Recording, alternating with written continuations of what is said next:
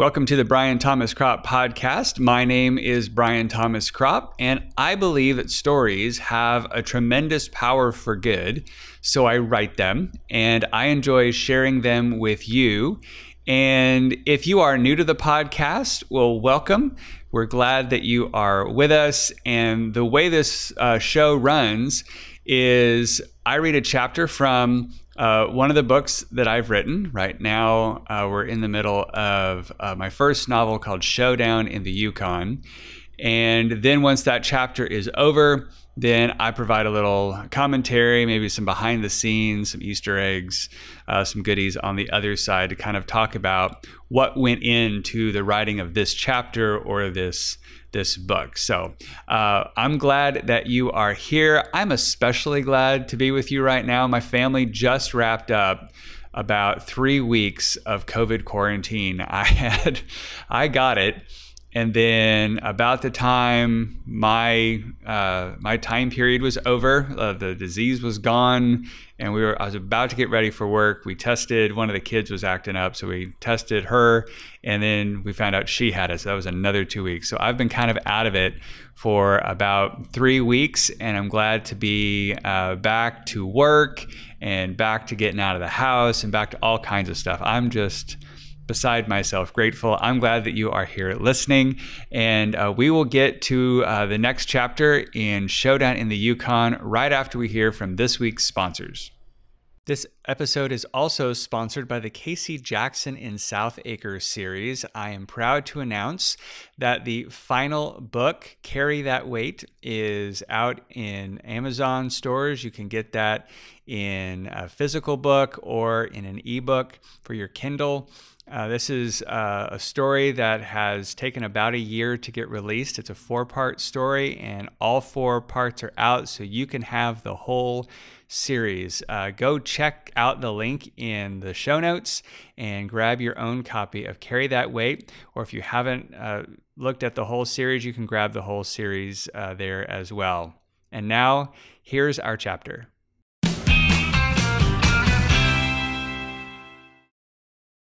Chapter 16. Once he was alone again, Monterey pulled the stone back out to examine it.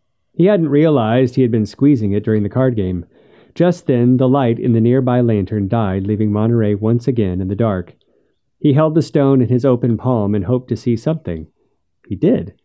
The stone glowed faintly. It had not glowed before, or had it? Monterey was no longer sure. Then there was a great clatter and banging from across the water.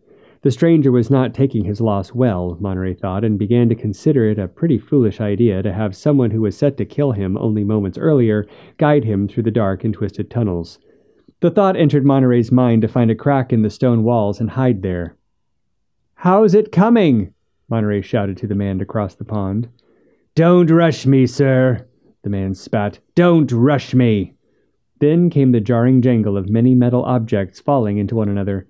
It reminded Monterey of a time he had been quite frustrated in the kitchen and pushed all of the pots and pans onto the floor. Paps gave him quite the scolding for that.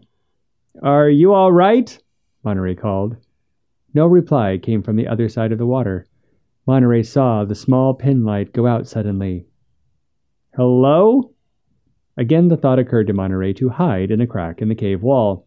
He put the glowing stone in his pocket and began to run his hands over the surface of the rocky walls. A crack made itself known to him, and Monterey slid inside, disappearing into the dark cocoon. For the first time, the dark felt like the safest place he could be. A moment later, he heard the splash of the man coming out of the water. "Sorry that took so long," he said with a forced chuckle. "I was looking for—" His voice trailed off. There was an uncomfortable silence, and all Monterey could hear was the sound of the man's boots twisting on the ground. Monterey pictured the man turning this way and that, looking for him. "But there's no way," the man said to himself. More walking. No. How could—" He stopped suddenly. "But it's the only answer. But how would he know? But how did he beat me? No one has beaten me. Every one of them that's found me, they've paid up. They've paid dearly."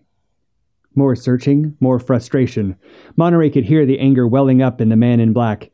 "She's involved," he said. I don't know how. She'll do anything to avoid justice." Then the sounds of the man searching for something made Monterey press himself further back into the rock. "Well," the man said to himself, "I know the shortcut, and he does not. So we'll see who is wise and who is the fool." With that, Monterey heard the man in black take off running. Monterey felt the air brush his face as the man in black rushed by where he hid. After a moment, Monterey stepped out and started to follow, hoping this would lead him out. As he followed the sounds of the man in black, he became acutely aware that not all of the thoughts in his head were his own. They felt like his own, or at least they were in his voice, but they were thoughts he would never have entertained before. From time to time, he would lose the sound of the stranger, but yet know when and where to turn and pick up the trail again. He would know when to stop and when to begin the chase again. He followed the man in black like this for a long while. He certainly did not mind the thoughts, but it was starting to unsettle him as much as it thrilled him. After a few more turns, Monterey started to hear clanking noises and music and laughter again, the very kinds of sounds the miners at the Hayes house would make from time to let off some steam. "Must be the pirates," Monterey said to himself, and he saw the man in black stop suddenly in front of him, his silhouette carved through the flicker of torchlight ahead. Monterey realized he had spoken out loud and gnashed his teeth in disgust. He dropped to his knees. A boulder lay between the stranger and himself. Monterey put both hands over his mouth to stifle his breathing. Footsteps came closer and closer to where he hid. They stopped. He looked up and could see the eye patch glimmer in the faint light. Monterey knew if his hunter looked down, he would be captured for sure. "Please don't look down," was all Monterey repeated to himself for 2 agonizing seconds. Then the sound of a group of pirates spilled into the tunnel behind Monterey. They were laughing and joking with one another, but suddenly stopped. Monterey assumed they saw the man in black standing there. He hoped they failed to see him hiding.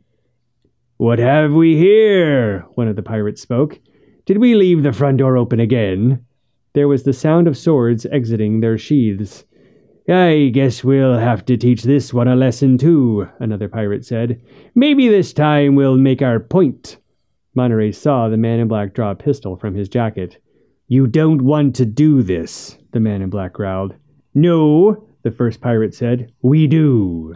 You don't belong here, see? We need to make it so clear to you you'll never trespass again." The other pirates grunted their agreement. "You break into our home, and we're bound by duty to defend it. It's not personal. It's a matter of honor, you understand." Monterey felt the stone in his pocket start to get warm. He quickly placed his hand over it as if the others would see the heat somehow. A thought entered Monterey's head to pick up a rock nearby and throw it down the tunnel. He did, and the moment the stone connected with a wall, the man in black fired a shot from his weapon. A bolt of light flew out one end of it, momentarily lighting up the tunnel. Monterey could then see 5 surprised pirates standing 20 feet behind him. He was not sure if the bolt made him visible to everyone or not. The bolt of light missed the pirates but caused some of the tunnel wall to crumble to the ground. Without needing any more encouragement, the pirates, still with swords drawn, sprinted in attack toward the stranger. There was the sound of clashing metal all around Monterey's head, along with a series of light flashes as the man in black fired his weapon. The stone in Monterey's pocket was now so hot he worried it might burn his leg. Then the thought came to mind to get up and run. Monterey did not need a second prompt. He stood up, hopped over the rock he'd been using for shelter, pushed past the man in black, and ran as fast as he could. Monterey heard a great roar behind him, and then light bolts began to whiz past his head as he ran and ran and ran. "I will find you, Lillian," Monterey heard the man shout. "No matter how long it takes, you cannot hide from me. You will face your judgment." It was the last thing Monterey heard the man say. All that was left was the sound of the fighting far behind him. Monterey ran and ran. Before too long, he spied a large white dot ahead of him. The speck grew bigger and bigger. Eventually, Monterey made out objects in the dot, like trees and hills and grass. The way out. He dug in and ran even faster than he thought he could go. Exactly 3 moments later, Monterey exited the tunnel and entered the bright sunshine of a new day. Had he just spent all night in there? Monterey was not sure if the others would follow him out of the tunnel, so while he was glad to be breathing fresh air again, he ran away from the mountain at least a mile before stopping to get a view of his surroundings. Stopping to catch his breath, he was now at the edge of a wood of some kind. Grand bristly pines spread out in all directions. He looked back in the direction of the tunnel and saw a long, spiny row of mountain peaks stretch out in front of him. On the one hand, he was grateful to have made it through the mountains without having to go over them. On the other hand, he wished he'd not lost track of his companions. His companions! He had to see if they were all right. How would he find them? How would he not get caught? He remembered his pearl-handled pistol and drew it. Monterey fixed his eyes on the cave's mouth and drew a deep breath of confidence. Just before he charged back into the cave, he remembered his hot leg. Monterey stopped, reached into his pocket, and pulled out the stone. It was still quite warm, and he was suddenly distracted to see what it was he had found there in the belly of the cave. It did not resemble any stone he knew. Was it a pearl? That was what it most closely resembled, but pearls don't glow or change temperature at will. Monterey was not sure how, but he knew this small something had helped him out of danger. He kissed it and put it back in his pocket. Monterey began to venture back to the cave. With every step, he hoped to see his friends emerge so he would not have to deal with the dangers inside. As he crept his way closer, he heard the sound of voices. He stopped moving toward the cave and found an outcropping of rock in the direction of the voices and waited there for a few minutes. The words were not smooth to make out, so he peeked his head over the rocks to see if the people might be friendly or not. What he saw made him smile from ear to ear. "Monterey, as I live and breathe," laughed Mac.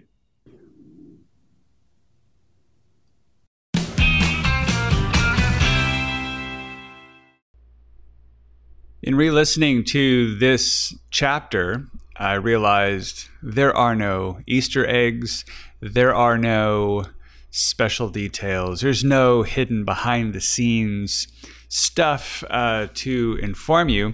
But I was remembering with great pain inside of my soul the issue that I keep running into with this pearl. When I first published Showdown in the Yukon, I really wanted to keep the pearl a secret. And so I didn't want to advertise it in the title. I didn't want to call this book one in a series because it was the only one out at the time.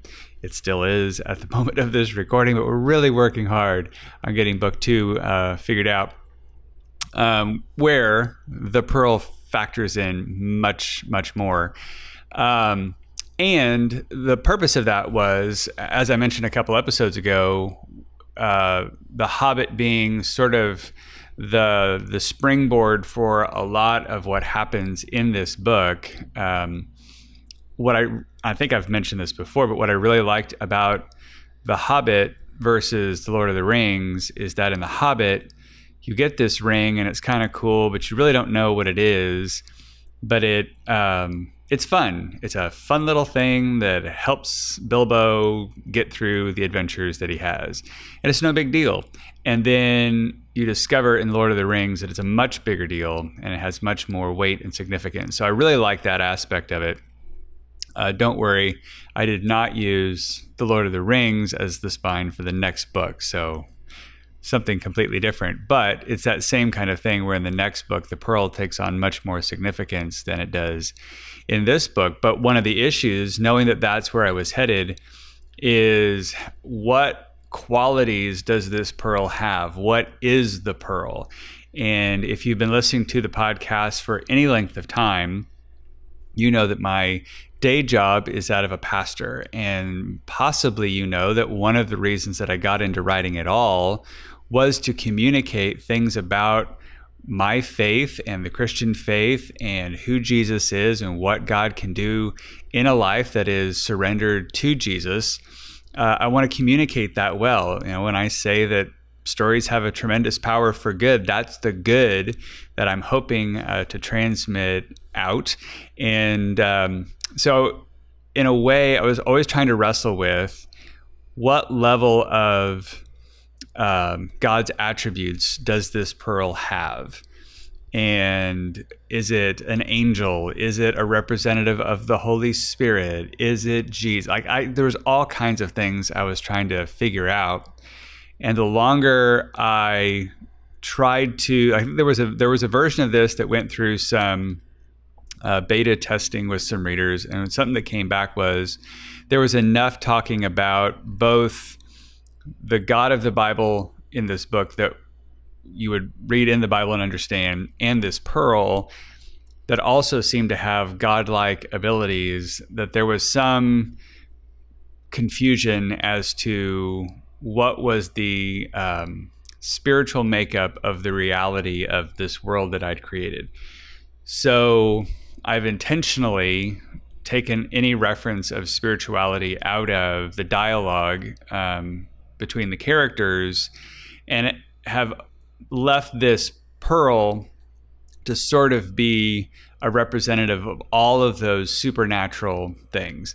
But I really haven't nailed down what that is. And so there's this theory, well, actually that's not a theory, there's two practices in writing long form. And one is called pantsing or discovery writing, where you sit down with a pad of paper and just start writing stuff down. And then in the editing process, you kind of make sense out of it, but you're kind of writing blind into the future the whole time you're writing. It's like writing from the seat of your pants. Then there's outlining, where you sit down, and it's similar, but you're writing with much, you're coming up with the structure that you're going to write into the future on. So the outlining, I guess, is writing by the seat of your pants, but you're able to fix things a little faster and easier because you're dealing with a shorter document. And most of my writing has been more on the writing from the seat of your pants model, and the novel, I just couldn't make it make sense that way. So I ended up outlining it, but then there's this thing of knowing, well, I'd like to have a 3-book series, and the pearl factors in great, but I don't quite have it all figured out as to what that is. So actually the aspect of the pearl, we are still trying to figure out what that is. So I'm still in the middle of the revisions on book 2, and it's getting closer. Like both the pearl and some other aspects are getting more and more defined as we ride along. But I have a suspicion that if I finish book 3 and then come back to this one, I go, I missed some stuff. As opposed to, if you haven't read my series, Casey Jackson and Southacre, I wrote all 4 of those short books at once and revised them all together and then released them over time. But there was enough details that were being strung throughout all 4 books that I kind of had to write all of it and then revise all of it together. And that was much more outlined all the way through, and I could figure out, oh, well, this aspect needs to play in, this aspect in book 3 needs to really get a start in book 1, and all that kind of stuff. So I'm playing with all different kinds of ways to write books, and some are more pleasant in ways and some are more painful in ways, but that's sort of what's going on. So throughout the rest of this book, the pearl is going to have some qualities, and then if we get to book 2, it's going to have even more. And you can just know that things are developing. It's kind of like, I think this was true, when you see the first Lord of the Rings movie and Gollum shows up for the first time, you just barely see him because I think they hadn't quite figured out the design of the CGI character of Gollum. So you just see his eyes. And then when you actually see Gollum in the Two Towers in full glory, he looks very different than just that little shot if you went back and watched that. So I think there is still that thing of like, I vaguely know what I'm doing, but we're still kind of honing it over time. So I think that's a lot like life.